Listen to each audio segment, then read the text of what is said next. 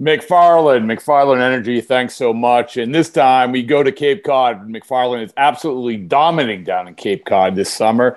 Cape Cod, one of the finest coaches ever to coach at Cape Cod in the Cape Cod League, the esteemed Cape Cod League. Then that's Jared Saltalamacchia, even though he's only coached one game down there for the Bourne Braves. But we figured it was a good time not only to catch up with Jared to see why and how he ended up down the Cape League, which is a great story, but also just to reminisce a little bit about 2013, about how he left the Red Sox, and most importantly, holy mackerel, the fact that he saw a couple ghosts. Why with the Red Sox? Literal ghosts.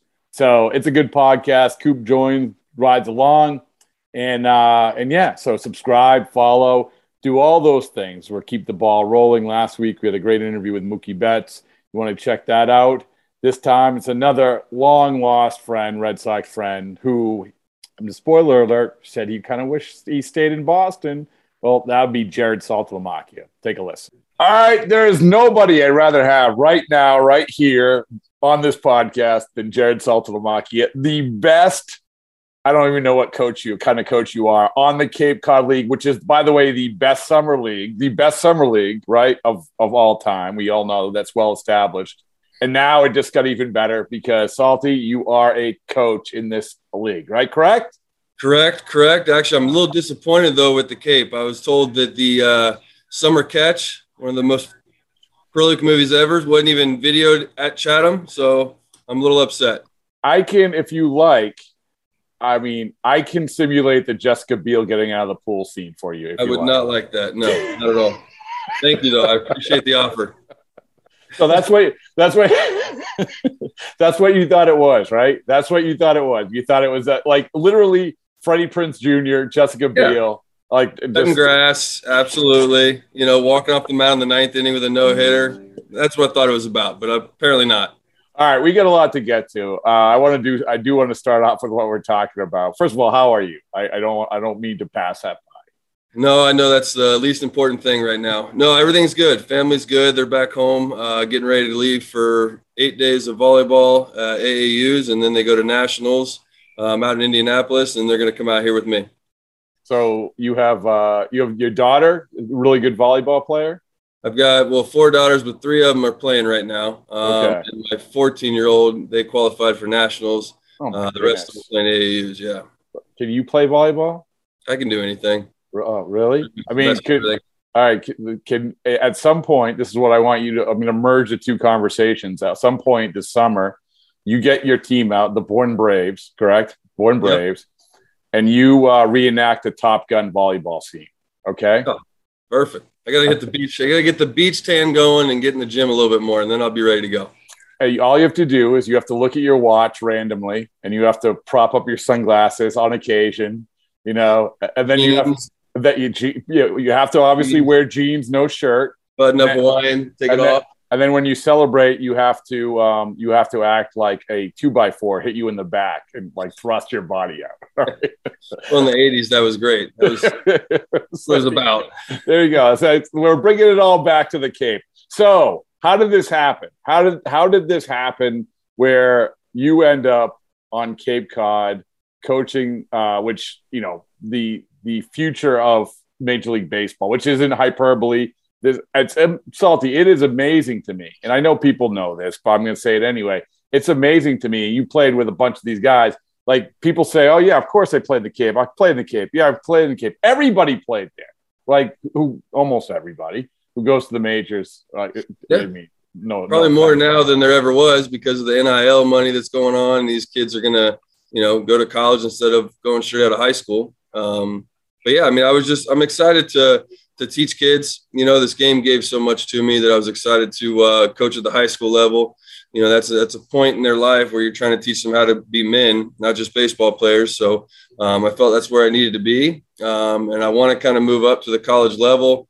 I think the pros are still an option. But, right now I got to think about what's the next step, and college was. So, we reached out to the Cape, and Scott Landers was able to, find room for me, really. And, there's a few other teams, but Scott was great. We really kind of clicked from the first conversation, and this was my choice. So why the Cape? So like you said, you reach out to them.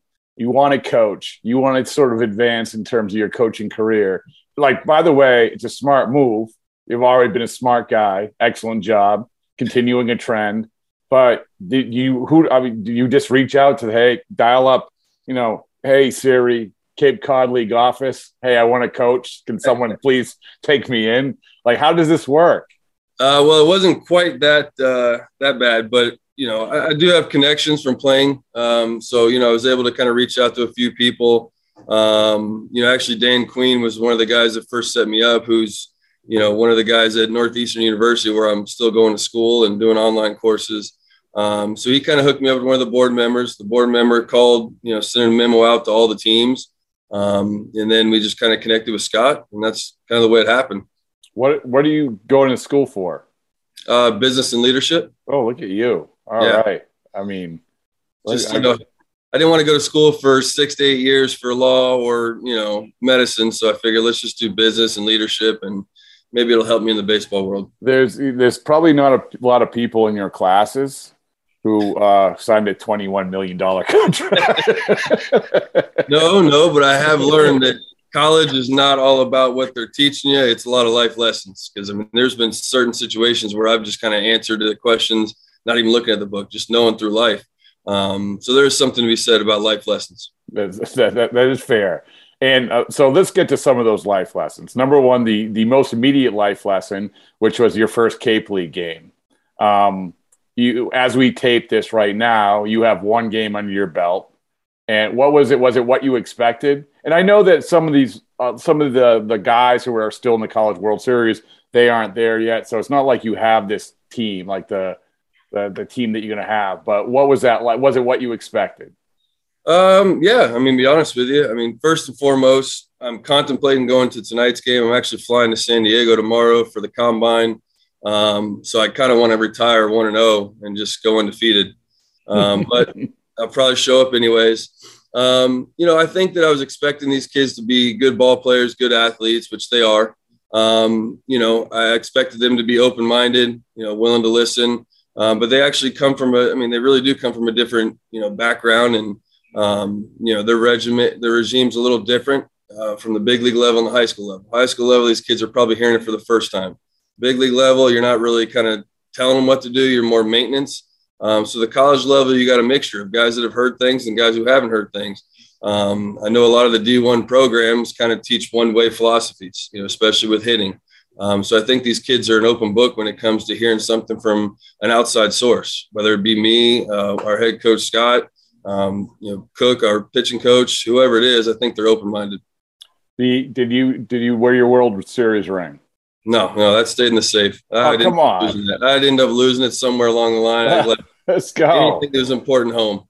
All right. Well, we have Coop joining us as well. So, Coop, say hi to Salty. Coop, great. Salty, how's it going, dude? Yeah, look at that. Look at that hair, huh? Love it. You gotta have the hair if you're gonna be playing baseball. I get it. Well, listen, as we said in Coop, Salty gets paid in hats.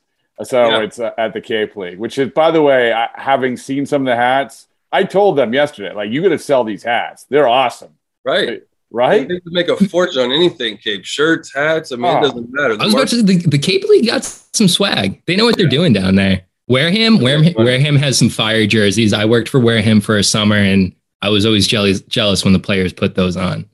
Well, we face them tonight, so we'll see what they got. Look at you talking. I want to wish you best of luck, but go Gateman. I ride them. They don't have the coaching staff that we got. Okay, I believe that. That. Are you so here's a technical coaching question for you. And now we're going to get into the meat and potatoes. We're geeking it out a little bit. All right, you ready? Limber up. All right. Here we go. Are you all right? I'm going to do something there. It's been a while. So are you, I would imagine you're dabbling in the art of coaching catching as part of your duties, right? With catching and hitting and being Scott's right hand. Okay. So since we last saw you in a major league uniform, catchers now catch on one knee, right? I don't believe that was part of the equation when you caught. And it's driving a lot of people crazy. And it's Salty, it's like one of these things where, like with shifts, the pitchers will complain and like, well, you're just complaining about the one time out of 10. How about the other 9? Well, like I'm watching guys, I don't know, man. Like before, I don't want to go on my rant against it because what do I know? But I want to get your take on it. Well, I mean, at first I was against it. I'm kind of an old school style. I did the one leg thing, Tony Pena style, but it was with nobody on. So guys on base, it does kind of bother me a little bit because, I guess the analytics of it makes sense, but there's something to be said about keeping the runner first. I mean, you hold runners for a reason. I mean, if that were the situation where you didn't care if the guy blocked and it got past him, then you're not going to worry about your time to home. You might as well be a 1-8 or a 2-0 and make sure you make your pitch. But they're doing some stuff with the catching with the one knee. That's, I watch Vasky, and they're doing some stuff that's teaching them how to make the throw and stay low. Those were one of the drills we used to do as catchers, is to stay low, kind of do a one knee thing so you stay loaded. So talking to Varitek, he said that the analytics show that, I guess, pros and cons is you're going to get more strikes. Obviously the cons is the pass balls, but, they're teaching them how to block. They're teaching them how to receive with it and throw a second. So, the game's evolving. A lot of things are changing in this game. You got hats and microphones. So can you imagine? Can you imagine doing that? The pitch com thing when you were playing? Absolutely not. I am against. Do you think that decreases situational awareness for players as they develop? I think it decreases the development part of it in general. You're teaching guys to look at a card as opposed to have feel. There's something to be said about reading hitters. A guy could be hitting 350, but he's 0 for 20 that week. What's he doing different? I spent 4 hours on a computer screen looking at pitchers and where the pitches were, counts, 0-0 count, 3-2 count, first pitch swing percentage, stuff like that. That tells you a lot about the hitter. And then you break down their swing during the game. Are they dipping? Has it been 15-game road trip? The guy's exhausted and tired. The numbers don't show that. Well, and the other part about this, and, we were talking to Joe Kelly about it, he said, I wouldn't use it, or I don't want to use it. I don't know. A lot of guys say they don't use it, then they end up using it just because everyone's doing it, and it's quick, makes the game quicker. But he said, when Molina's catching, and he's saying, no, I want this pitch. I want the emphasis of it, right? You don't have the button that says, fuck yeah, come on, let's go, right? I'm assuming he does. Well, that's fair. I'm assuming that it's a suggestion. Just talking to Tech a little bit, it's a suggested type thing. It says this. It doesn't mean you have to go with it. Obviously, at the end of the day, it's in the pitcher's hands. He's going to have to make the pitch.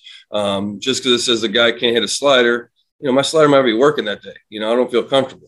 But as far as speeding the game up, I get it. It's about money at the end of the day. You're trying to fit in some more commercials, lower time on the game rate. That way the fans actually enjoy watching a 3-hour game as opposed to the Yankee Red Sox 4-hour and 58-minute game.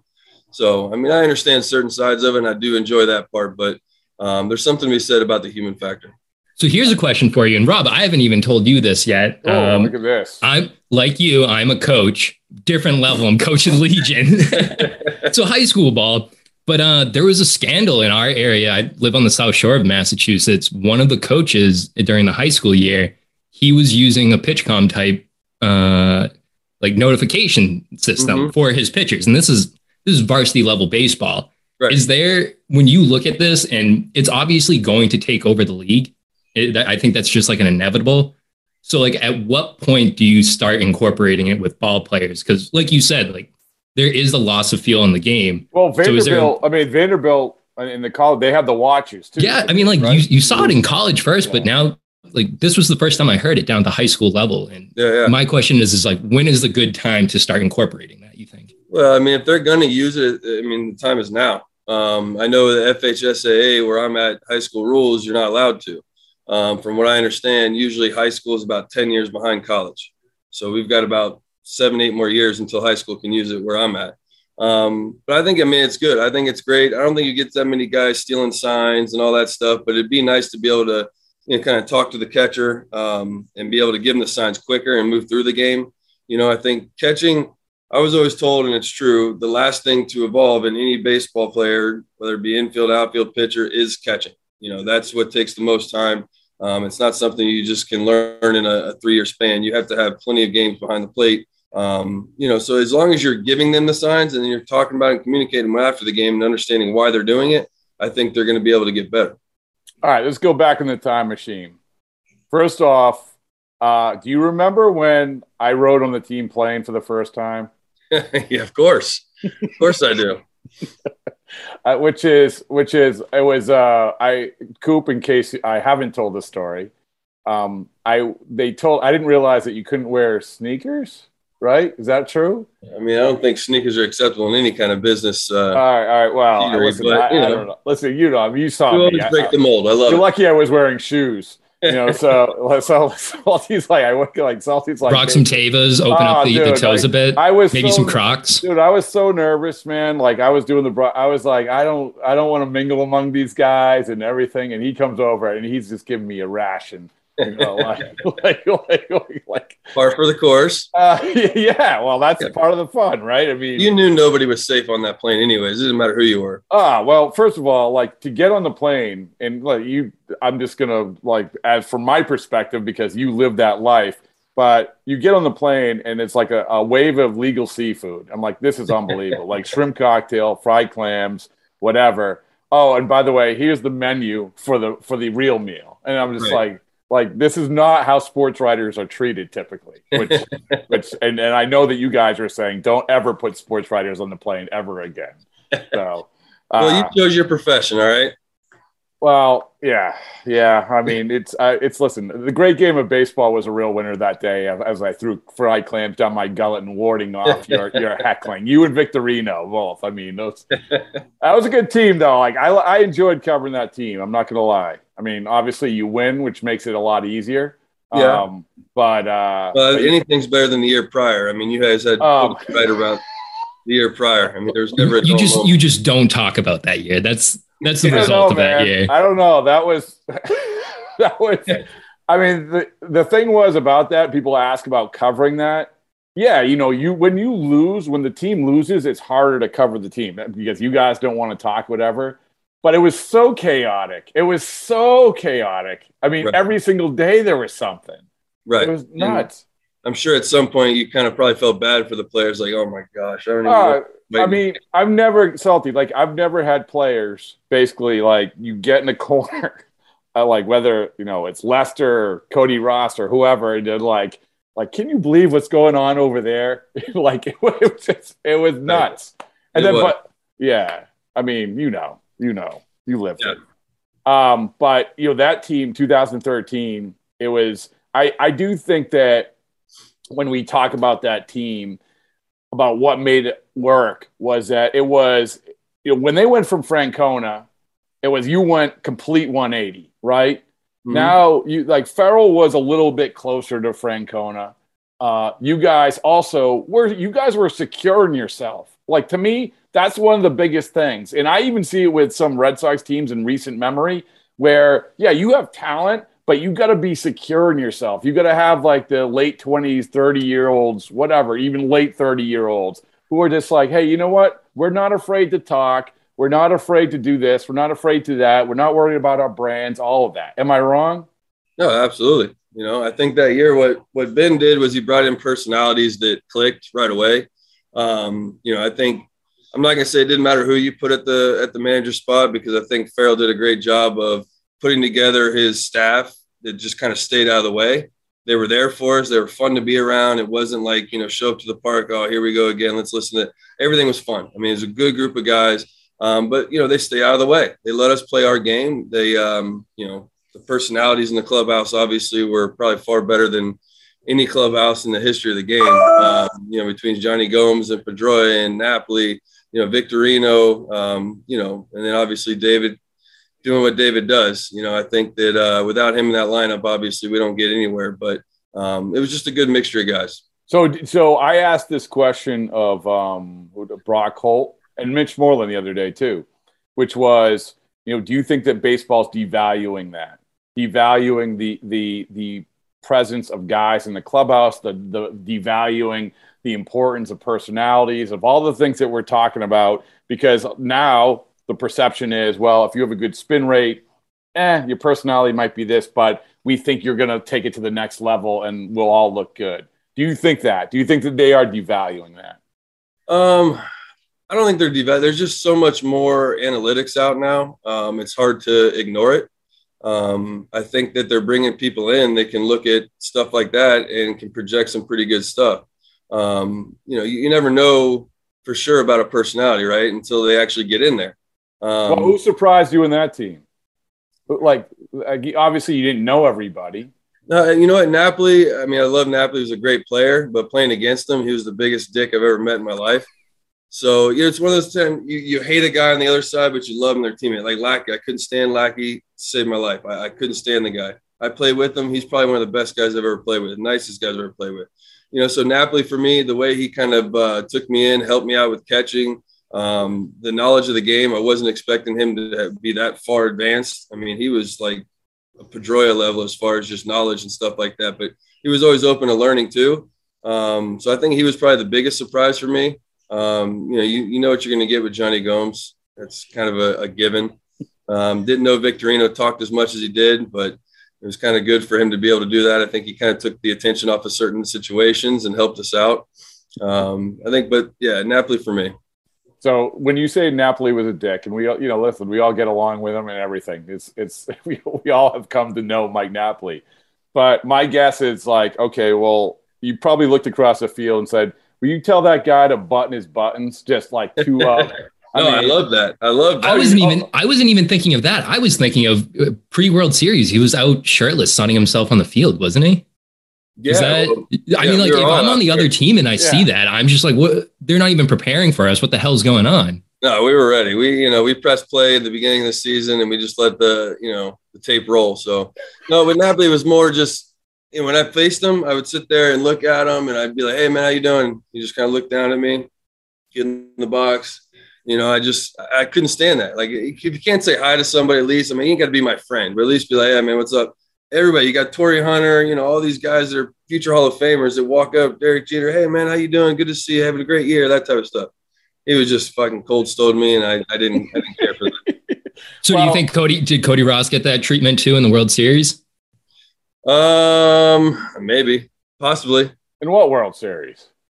Didn't they play each other? Cubs, Indians? Or Guardians? I don't know.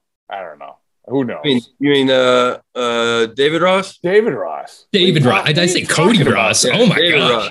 I went to a part of my brain there that I haven't gone in years. I mean, Cody Ross has gotten 2 mentions on this podcast so far. Did I miss a Cody Ross mention beforehand? On the next Bradfo show, Cody Ross. We got to get Cody Ross. So David Ross. So what were you saying, Coop?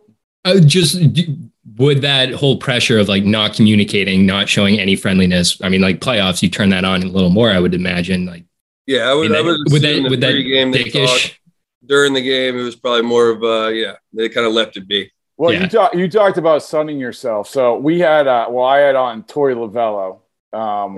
Great team. Oh yeah, I mean, so and with his wife making a cameo appearance in it.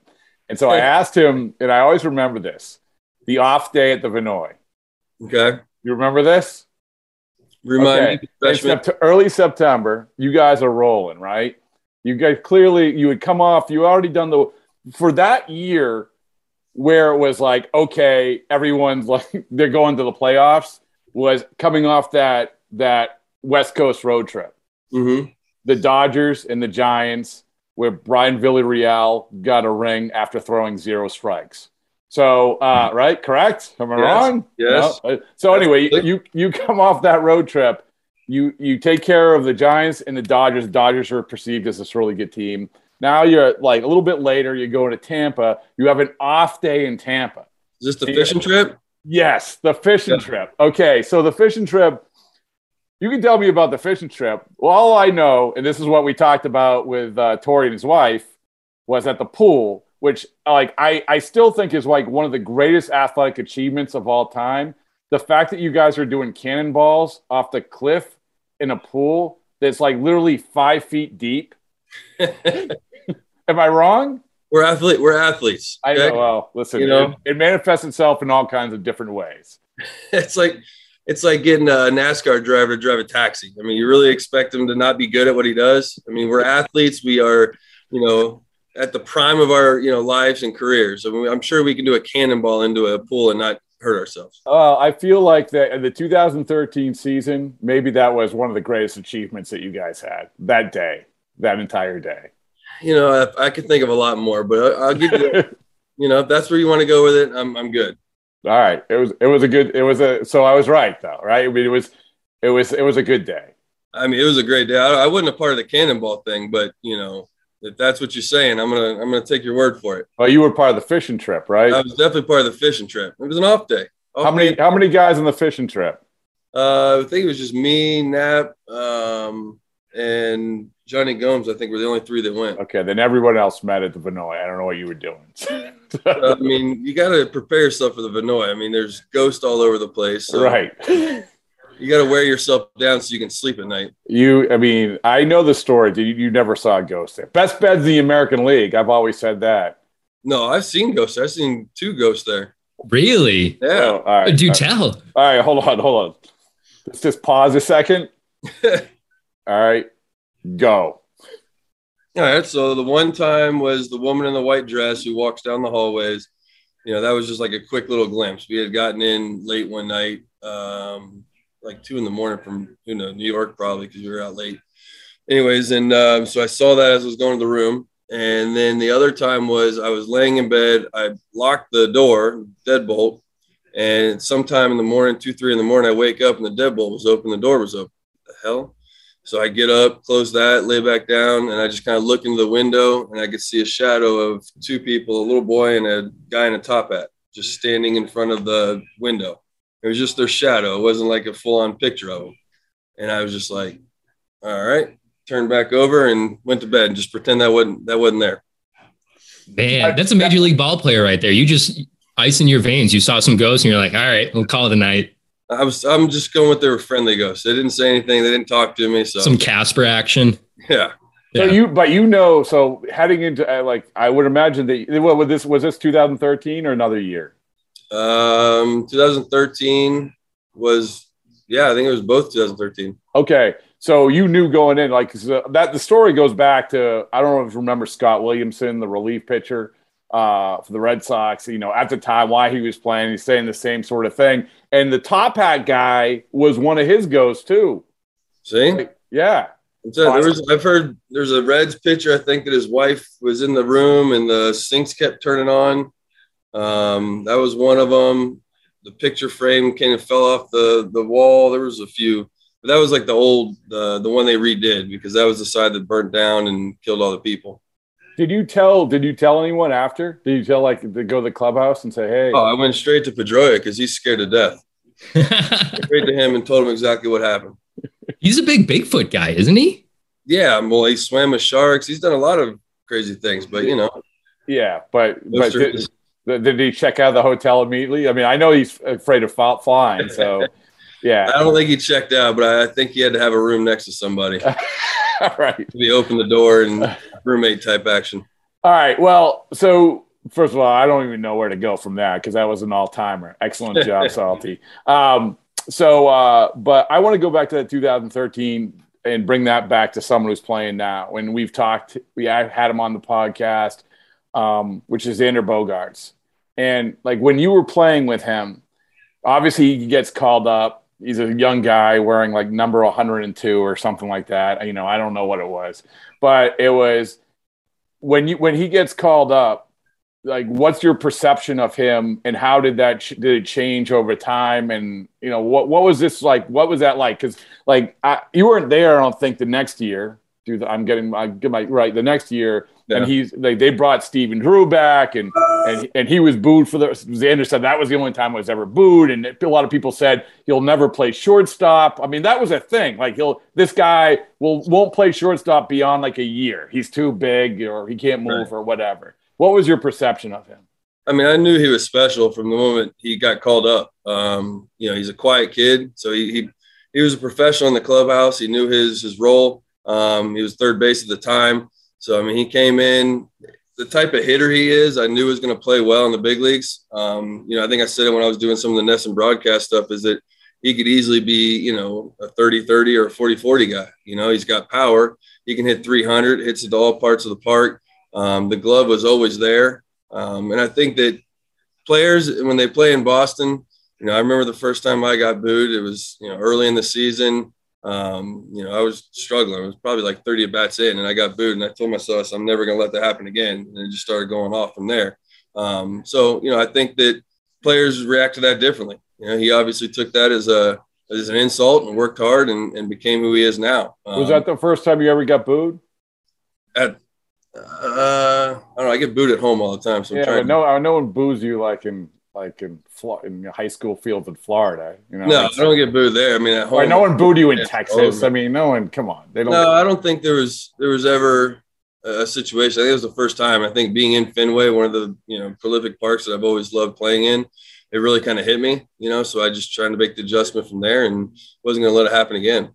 All right, so now we're going to morph into, since Xander Bogaerts is right now as we sit here, the big thing is about his contract. You had a contract decision to make. The Marlins came in and they offered you 3-year deal. It was a great deal. I was happy for you. I saw you walking around the hotel in your Marlins jersey after your press conference. So happy for you. All right. So take us back when you have the great experience in Boston, what that looked like. They didn't offer you the qualifying offer, right? Correct? Yeah, I knew they weren't going to do that, but There was just some question, I guess. But there was some question. I mean, they had a lot of guys, but still there was some question. So take us back to then. What happened? Well, I mean, first and foremost, I wanted to come back to Boston. I mean, that was my number one priority. They just weren't offering me anything really close. I mean, they were offering me a 1-year deal with options, and then if I were to meet the games played, then I would get a second year for the same type of deal. I wanted something guaranteed. I told them, I said, listen, as far as the games played goes, if we can just take that out of the equation and just do, if I go on the injured list or something, because they were concerned about my back. So I told them, I said, if we go on the IL, then okay, let's just make that money guaranteed unless that happens. And they weren't willing to do it. But Ben was great. Ben, he told me who they were planning on signing. They said, listen, you got about 3 days until I make it public. So, go ahead and use it for whatever teams you want. The Phillies were the other option at the time. I think they were offering me, 4 for 40 or 3 for 40 around there. But they ended up signing Ruiz back. So that didn't work out. And then Marlins and Chicago were the other two teams. But Marlins made the best offer.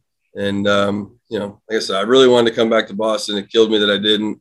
I even still think and contemplate about should I have just accepted that offer and dealt with it. But I had to think about my family.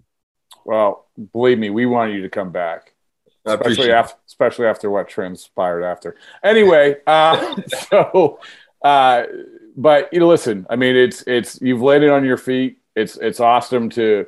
I hope that you'll check back in with us again because, you are officially now our Cape Cod League correspondent. Absolutely. I was going to say, if you don't check back in, I'm about 35 minutes away from Bourne. So I'll be down there watching some games for sure. Let's go. I'm in. Let's do it. I want you to mold young minds, please. I'm trying. It's a good group of kids. I mean, like you said earlier about the guys who are in the World Series, obviously with Tennessee, North Carolina getting out, there's a few guys we're going to get from them. So I'm really excited to work with some of these guys that are supposed to be the top of the top. And then obviously going to San Diego Tuesday for the combine, I enjoyed myself last year with that. So seeing 200 of the best players in the country is going to be a lot of fun. So what will you do there? I guess I'm just doing one of the coaching, maybe hitting and catching really. I mean, you got Torrey Hunter, Mike Cameron, Trevor Hoffman, Bichette. There's a lot of big names that are going to be there.